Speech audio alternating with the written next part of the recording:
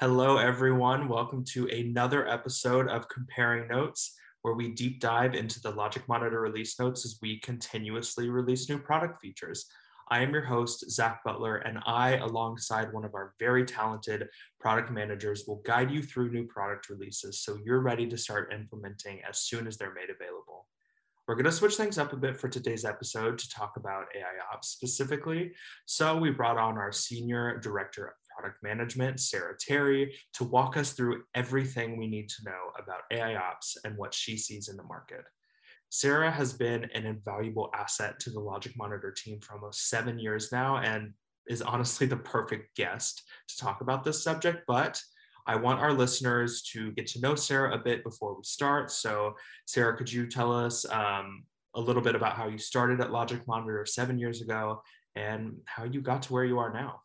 Absolutely. So when I started 7 years ago at Logic Monitor, I actually started doing tech writing and really documenting the product. And as I went through documenting the product, I started to see areas where we could improve the product and just got really interested generally in product management. And so I moved over to the product management side shortly after starting as a tech writer and have been there ever since, working on everything from cloud monitoring to container monitoring to our AIOps functionality and even our logs monitoring. We are very lucky to have you. And I like to ask this of every guest we have on the show, and you're the perfect one because you've played a huge part in what the LM product is today. So what's your favorite part about the technology of our product? My favorite part is definitely the extensibility of Logic Monitor. You can really monitor anything. I think there were a few times where I wrote data sources to monitor the solar panels on my parents' house. We had data sources to monitor the results of the Olympics. And there were times even like within my role at Logic Monitor where I had written event sources to go pull in and read from RSS feeds and send me alerts when keywords match new RSS feed entries to alert me when certain products added new features and things like that. I have a ton of crazy Logic Monitor use cases, but I want to move over into AIOps. So let's just get started. A lot of people have their own misconceptions of what AIOps actually means, but how would you define what AIOps is within today's IT landscape? Yeah, definitely. So Gartner really defines AIOps as artificial intelligence for IT operations, and something that combines big data and machine learning to automate IT ops processes and actions.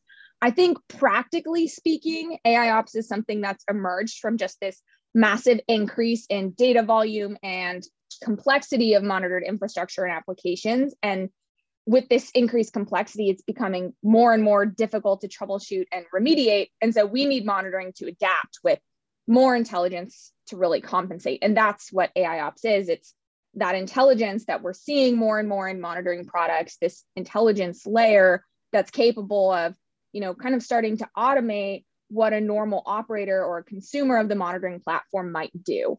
And so, obviously here at Logic Monitor, we like to think about the outcome of AIOps as a way to start preventing more issues instead of just reacting to them. And, the intelligence that goes into those AIOps features is really intended to do just that.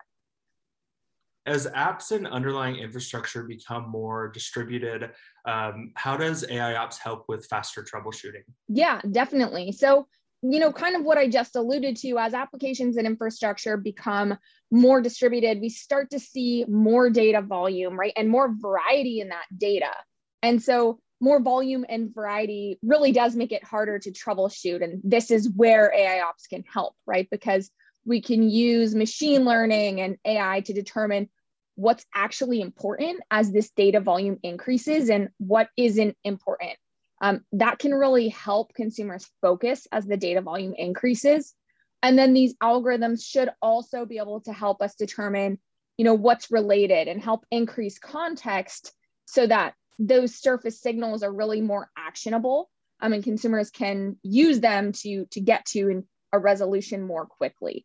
The starting point gives them a lot more information. And so it's really the difference between, an alert that tells someone that their database is slow and an alert that tells them that their database is slow, but there's a correlated increase in connections from another service. And, that service had a configuration change earlier this morning.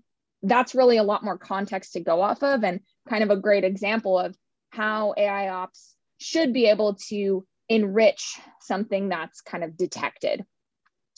And then, this can also help compensate for gaining visibility across teams as they grow with the more distributed nature of services, which tends to lead to more specialization that can make it harder to see across services.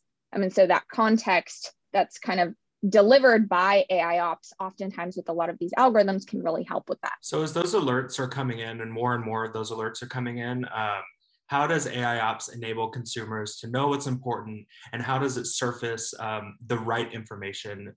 Technically, there's a lot of ways that this can happen, using sophisticated algorithms and even more simpler algorithms. So AIOps should help consumers know what's important by, of course, identifying anomalies, and helping to automatically identify the things that might need their attention in their environment. And that's oftentimes through anomaly detection and things like dynamic thresholds, which are pretty simple algorithms and have existed for a long time, but are becoming a little bit more prevalent in their use. And then, there are some ways where it's helpful if AIOps can also help consumers focus by reducing some of the other noise through some of these same means, like anomaly detection, right?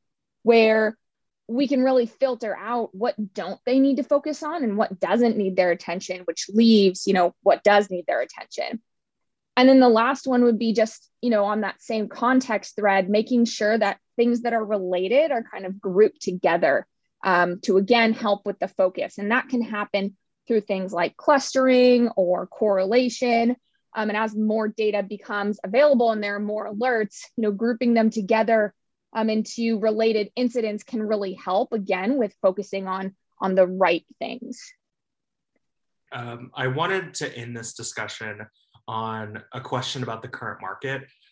So what are you seeing in the market with Logic Monitor customers specifically when it comes to AIOps technology, and how do you see it impacting businesses in the years ahead? Definitely, yeah. So today we see a lot of automation around infrastructure and application management, and some around issue detection as well, which is kind of what I just alluded to the last answer. But we don't see as much automation regularly in the issue troubleshooting and resolution. And I think partly that's because AIOps is still evolving. It's still fairly new in the monitoring landscape, and consumers are really still gaining trust. But as infrastructure and applications continue to get more complicated, we really need AIOps and automation to evolve to help close the gap and make these systems more manageable despite the increasing complexity.